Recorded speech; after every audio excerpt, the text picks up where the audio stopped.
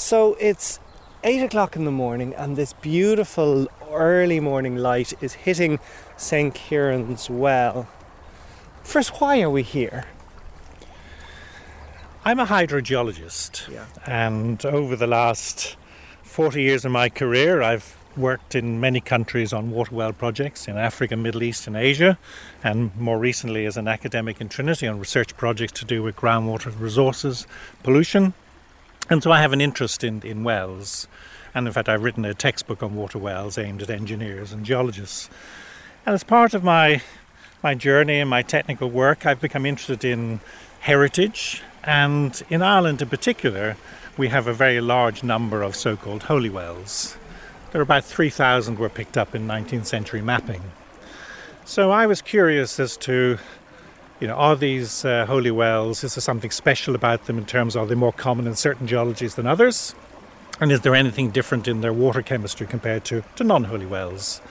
So I decided as I approached my retirement to start a part-time PhD on trying to answer these research questions.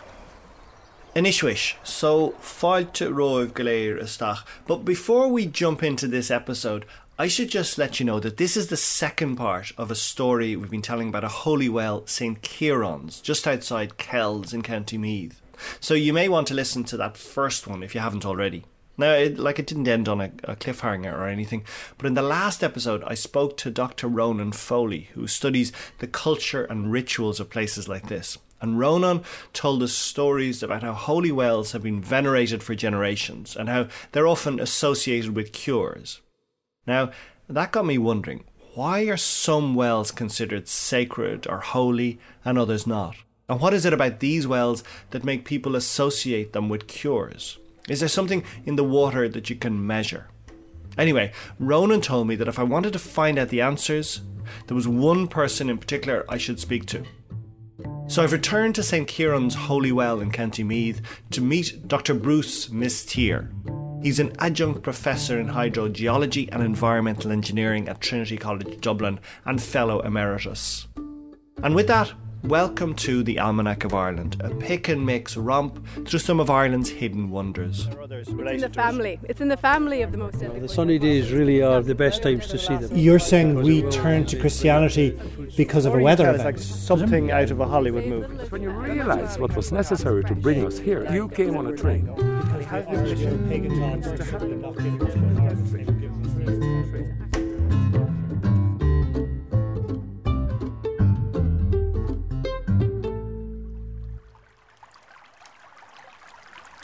So much folk thought is given to holy wells and to sacred wells. It's been such an intrinsic part of who we are. But I've almost never heard of anyone mixing science with the well. Well, that's the thing. I've come across a lot of articles and papers and books describing the folklore, religious practices, a little bit about the archaeology, health geographies of holy wells. But I haven't come across anything that actually questions, well, why are the wells here? What are they? Are they mainly shallow springs? Are they all shallow springs, or are some coming from deep sources? And examining their water chemistry. So that's why, as a hydrogeologist, I thought it would be interesting to undertake this research. So the springs themselves, one of the really curious features about this particular site is you can see that there are small springs. There are at least 3 seepages, and they come from limestone at the foot of an embankment.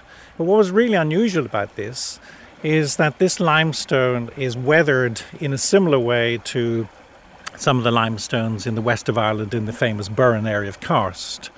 And karst limestone like this is quite rare in the east of the country. So you could take a photograph of this and you could show it to somebody who's in County Clare, and you could try and convince them this is part of County Clare, and they'd probably believe you. So should we enter? Should we get a better sense of this? Good.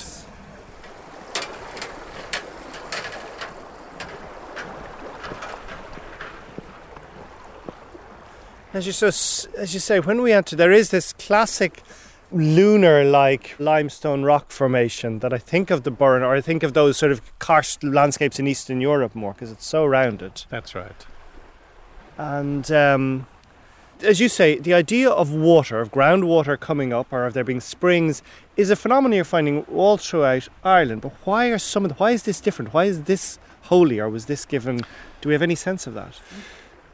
It's a very good question. Why are some springs and some wells holy and some not? I mean, if you travel through the Burren area and you come across little springs and these little rounded hollows created by the solution of the rock, some are holy wells, some not. I suspect the answer is complicated and varies from place to place, and geology is only part of the answer. So, for example, in County Monaghan, there are very few holy wells. And that's partly probably due to low population density, and probably there are fewer early Christian churches, etc. there, and fewer ancient roots. But also a large part of County Monaghan and neighbouring counties of Leitrim and parts of Cavan are covered in very thick clays, so there are relatively few springs. So for that reason there will be fewer wells, and fewer of those would become holy wells. Okay. So we're now standing, as you said, this is in between there are three springs, three waters rising up.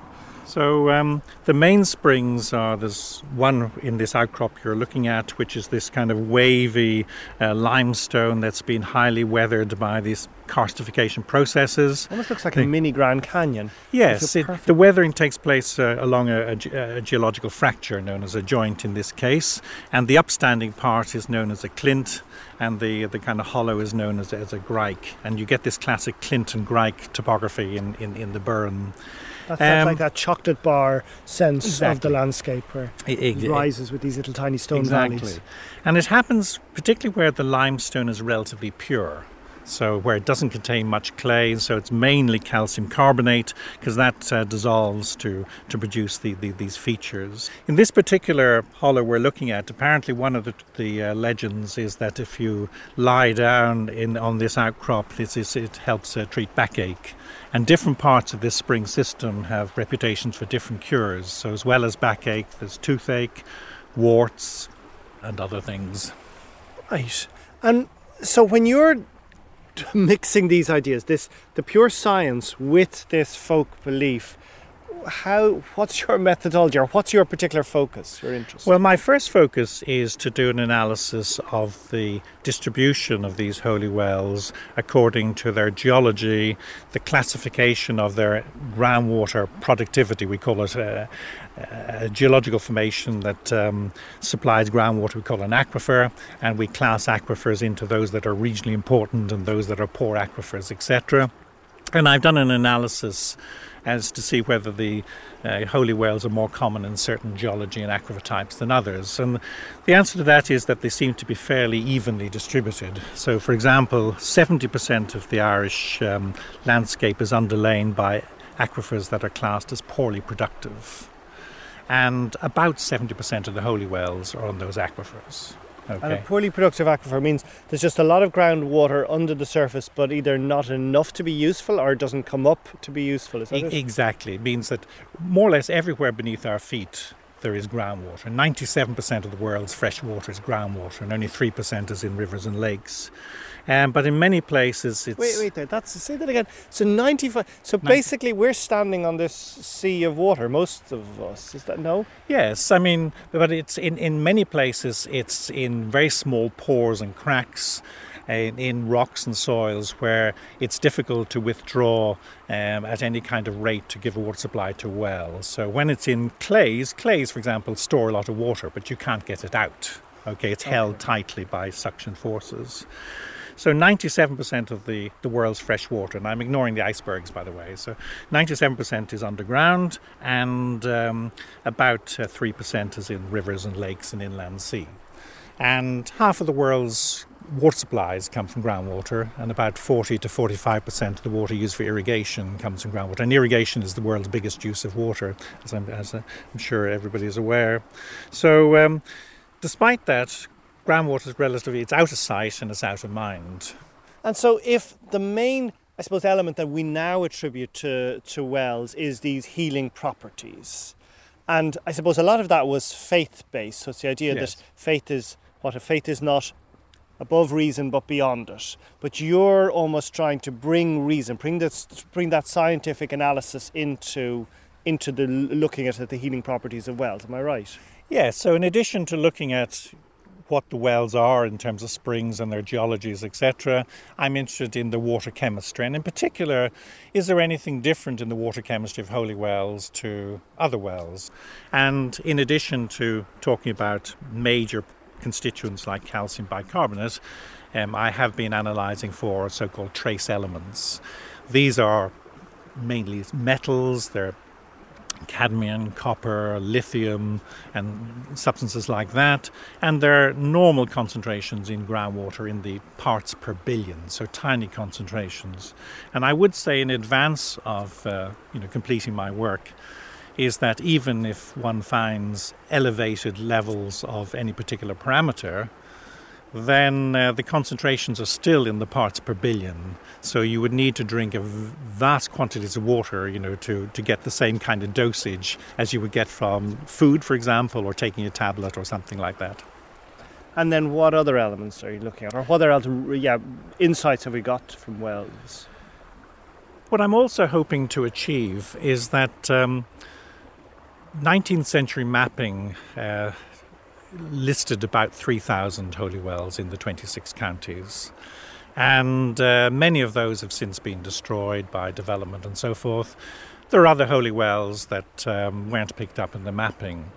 Nobody knows quite how many wells we have at the moment, but clearly many of them are under threat with increased agriculture intensification, urbanization, etc.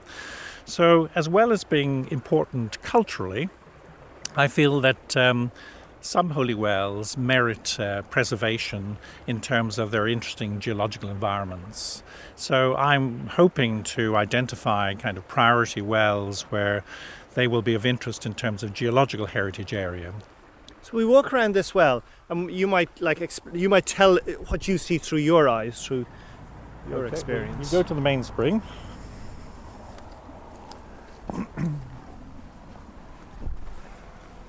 We're now standing at the main spring, and this is the one that's actually known as St. Kieran's Well.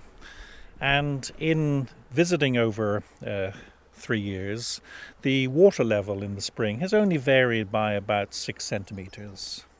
So this indicates that it's a relatively constant source, albeit the water level is lower, i.e. the spring flow is slightly less during a prolonged dry period as we had a year ago.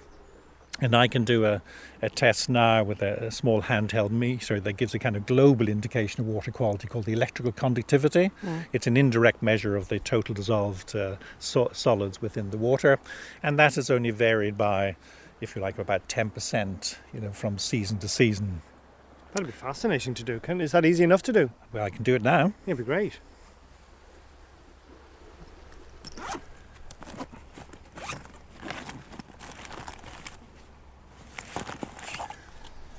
So this is a little handheld meter. It looks like a little remote control or something, yes, just with a little digital readout on it, tiny. And it gives 3 readings: the water temperature, the electrical conductivity, which is an indirect indication of the total dissolved solids, and the more salt there is in water, particularly sodium chloride, the more conductive it is to electric current, and this has a little battery inside it and measures that. And then it also gives an indication of how acid or alkaline the water is, the pH. So you're just going to put your little beaker into the water. Do you want me to do that? No, I can do that. I'm rinsing the probe on the instrument. Put it here, turn it on, checks the battery. The water temperature, it says, is 13.2. And it is giving a water EC which is slightly lower than previously. I think it's due to the recent rainfall. So it's giving a value of 482 microsiemens per centimetre is the unit. And that is equivalent to a total dissolved solids of about 300 milligrams per litre. So does that mean there are a lot of ground solids in it or not? It means it would be typical of the water issuing from a limestone. Right. But this has, you said, 300 parts per million, is that it? Yes, approximately. Yeah. Slightly above that. Yeah, I might take a drink of that water. I'm going to get There is a ladle there. You can take that from beneath mine. Right. Oh, lovely. It tastes good. So then when I am drinking it, I'm getting that 300 parts per million or slightly over 300 parts per million of goodness, of something that isn't water, of mainly bits of calcium carbonate, is it? Yes, the calcium bicarbonate is the major composition, and then the bulk of the rest of it is made up of other major ions like magnesium, sodium, chloride, sulfate. But these are all the things that you see in the health food shop as the supplements that we're now being given. So, I mean, there was a certain role, was there, in taking this water regularly enough and you would be getting the elements that way? Yes, if you are taking a regular water supply and you have your water supply is hard water from a groundwater source and you're drinking 2 litres a day, then part of your intake of minerals like calcium, magnesium, etc. would be from your water consumption in addition to whatever you're getting from your food. What I will do now is take samples for laboratory analysis, because when it comes to the details, particularly of the minor constituents, these have to be done in a laboratory under laboratory conditions. So I can simply dip this in the water and take the sample and do the analysis back in the laboratory. Mm-hmm. And I'm now filling it up to the top. So perhaps the sacred element, the divine element of the water is now captured in this little capsule, but you're not actually looking for the sacred element. Anything sacred or holy is obviously a matter of faith. Obviously, I'm a scientist, so I'm not a specialist in religions, but one of the things I did kind of make inquiries about is the difference between sacred and holy. And sacred, I believe, is something that is venerated, and so a well can be venerated, but holy is something that apparently embodies some of the divine. So water can also, if you think of baptismal rituals, can also be regarded as divine. So sometimes referred to as holy wells, but they could also be equally referred to as sacred wells. Well, Bruce, like sometimes when I'll come across a well, a sacred well, and I try some of the water, I get this feeling, and it's very hard to describe, but it's like a purity. It's like this buzzing in my head, in my forehead. And I always think it's the purity of the water. It's some energy in the water. Is that entirely unscientific of me? Well, I haven't come across any scientific evidence for that. Let's put it that way. And maybe that's a good point about my research in general. I'm not trying to challenge faith. I'm merely trying to understand more. But I'm not so much talking about faith. Like when you try a particular water, like different waters, do you get a different sensation from some than others? A different satisfaction? I get a different taste from some waters compared to others. Particularly on the continent, sometimes if you order a bottle of mineral water for your table, it's kind of highly mineralized and it's very salty, which I don't like. I don't normally detect any kind of subtle differences between different bottled waters. And even then, from water in a reservoir to water in a living spring, in a moving, animated spring, it wouldn't make much difference? That can do, because the spring can have a more mineralized, harder water, which you can taste, compared to a reservoir water, which is often very soft water. And also reservoir water, in most places you will get some kind of residual chlorine flavour. Now, that may not be desirable in terms of taste, but it is good and reassuring in terms of the quality of the water, because it means there's some residual disinfection against bacteriological infection. Whereas a lovely spring like this, it is susceptible to pollution, and I've said it does have elevated nitrates, so that would at least indicate that there is a risk that this has some pollution. But the idea of the energy of water won't go very far with you. I haven't experienced that. So have we finished our test? Or We've finished the test. So that's explaining about how water samples are collected. So it requires a little bit of preparation, as you can see. And are you finding any surprises so far in your analysis of water? Not so far. I would say that there's a lot of variation in the water chemistry, but there's a lot of variation in the water chemistry of groundwaters in general. And it partly reflects the rock types, it partly whether it's a shallow or deep source, and also whether it's close to the sea or not.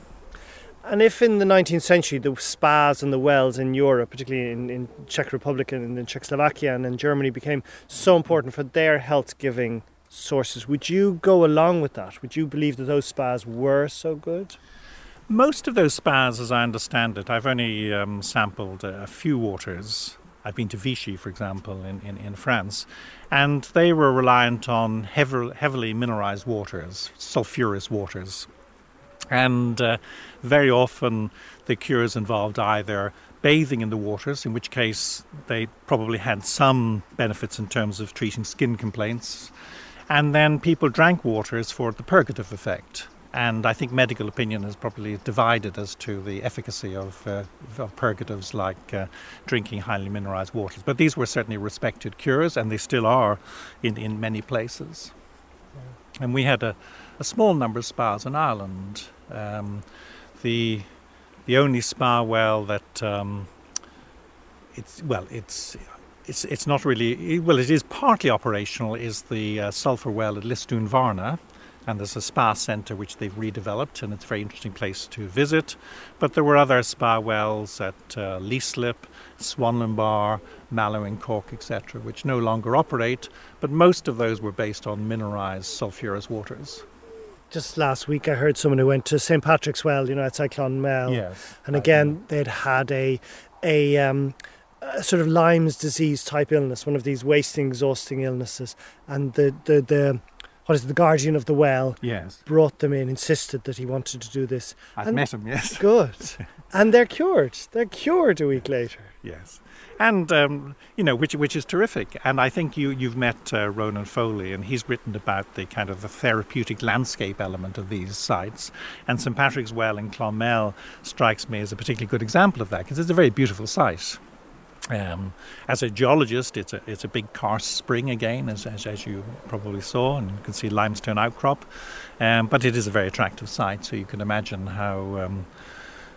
how its reputation as a place of healing might have developed.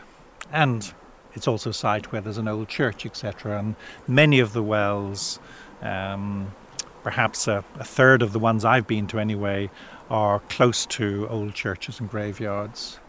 Raising the question, which comes first, is it the well or the church? And because if you were founding an early Christian church or monastery, you need a water supply. If you were trying to convert local people, then if you founded it near a place that was already considered sacred, then that might be something to your advantage. But in other cases, perhaps the well developed later. It's complex. I find it difficult to reduce to a few words, because different people will get different experiences from visiting wells. One of the reasons I became a hydrogeologist is, I like water. I like visiting springs. I like constructing wells for water supply and seeing them work and seeing irrigation and all of this. So I enjoy the landscapes. People are very interested in them. So I've been to 215, and I saw some signs of activity like votives, like rags, ribbons, etc., at something approaching about half of those. So that indicates that those ones anyway have some active involvement. There's an American scholar called Celeste Ray who's written a book about Irish holy wells, mainly from the ritual point of view, also archaeology. And she has told me that she has visited 900 holy wells in Ireland. So that is the largest number any one person that I know of has visited. The 19th century mapping picked up 3,000, as I said earlier. So how many of those still exist? I don't know, but it's more than 1,000. Is it more than 2,000? Possibly not, but I don't know. In terms of chemicals in wells, the big revelation was a few years ago when it came out, a story came out that Glaun-na-Ngailt, this well between Tralee and Camp in Kerry, which Glaun-na-Ngailt, the Valley of the Insane, and there was a well there that people who had mental issues would go to. And then it was claimed that this had raised levels of lithium in it. Have you done any analysis of that? Yes, I have. I've been there twice, and I sampled it in summer and winter. And although my results aren't finalised, from my provisional results, I didn't find elevated lithium. Now, the sampling that you're talking about took place in 2012, and so I would probably need to know more about the sampling techniques as well as the analytical techniques, the time of year. If there is elevated lithium, does this vary according to the seasons, etc.? But the person from IT Tralee, who's now retired, who was involved in the analysis, I mean, I think he did point out in the TG Cahir programme that even with the elevated values that he found, you would need to drink thousands of litres of water to get the same kind of dosage as a tablet that would be prescribed as part of medical treatment for depression, because we're talking about parts per billion. I have no conclusions. All I would say is that, well, one, my research is not completed.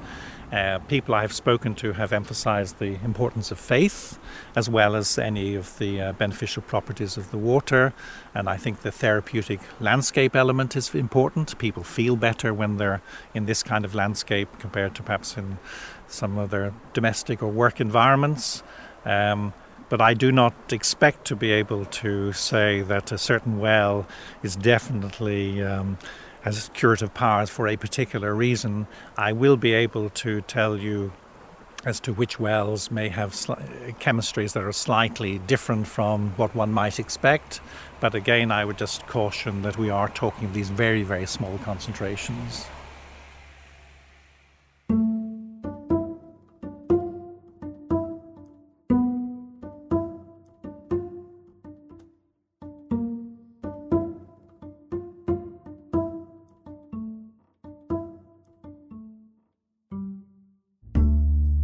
That holy wells still exist at all in Ireland is a real blessing. Sacred sources of water have been such a central part of human belief across the world, and we're lucky that we've kept a thread back to this ancient practice still alive here. It'd be such a shame if we lost it now. We should really try to seek out and cherish our last holy wells.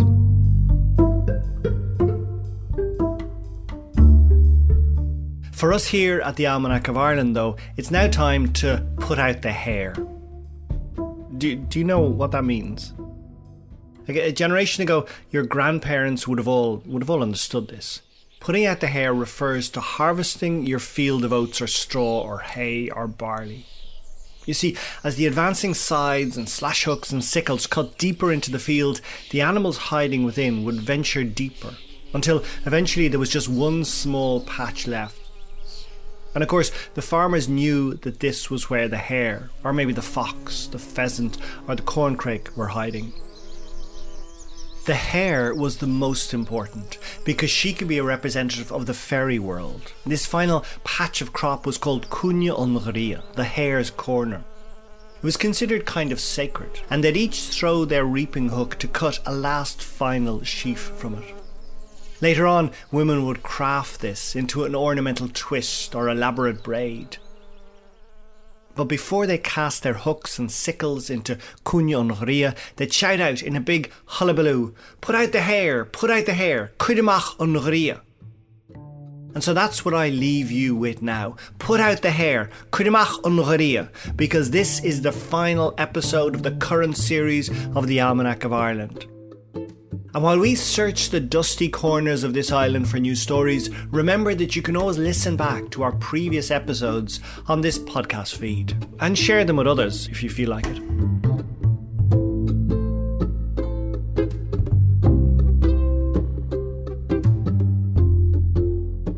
The Almanac of Ireland was presented by me, Manchán Magan, and produced by Colette Kinsella. This is a Red Hair media production for RT Radio. Hánig cuid don bhíniú ó údarás cealacha na héireann, le haragad ón cheadúnas telefíse. All music in the series is by Blue Dot Sessions.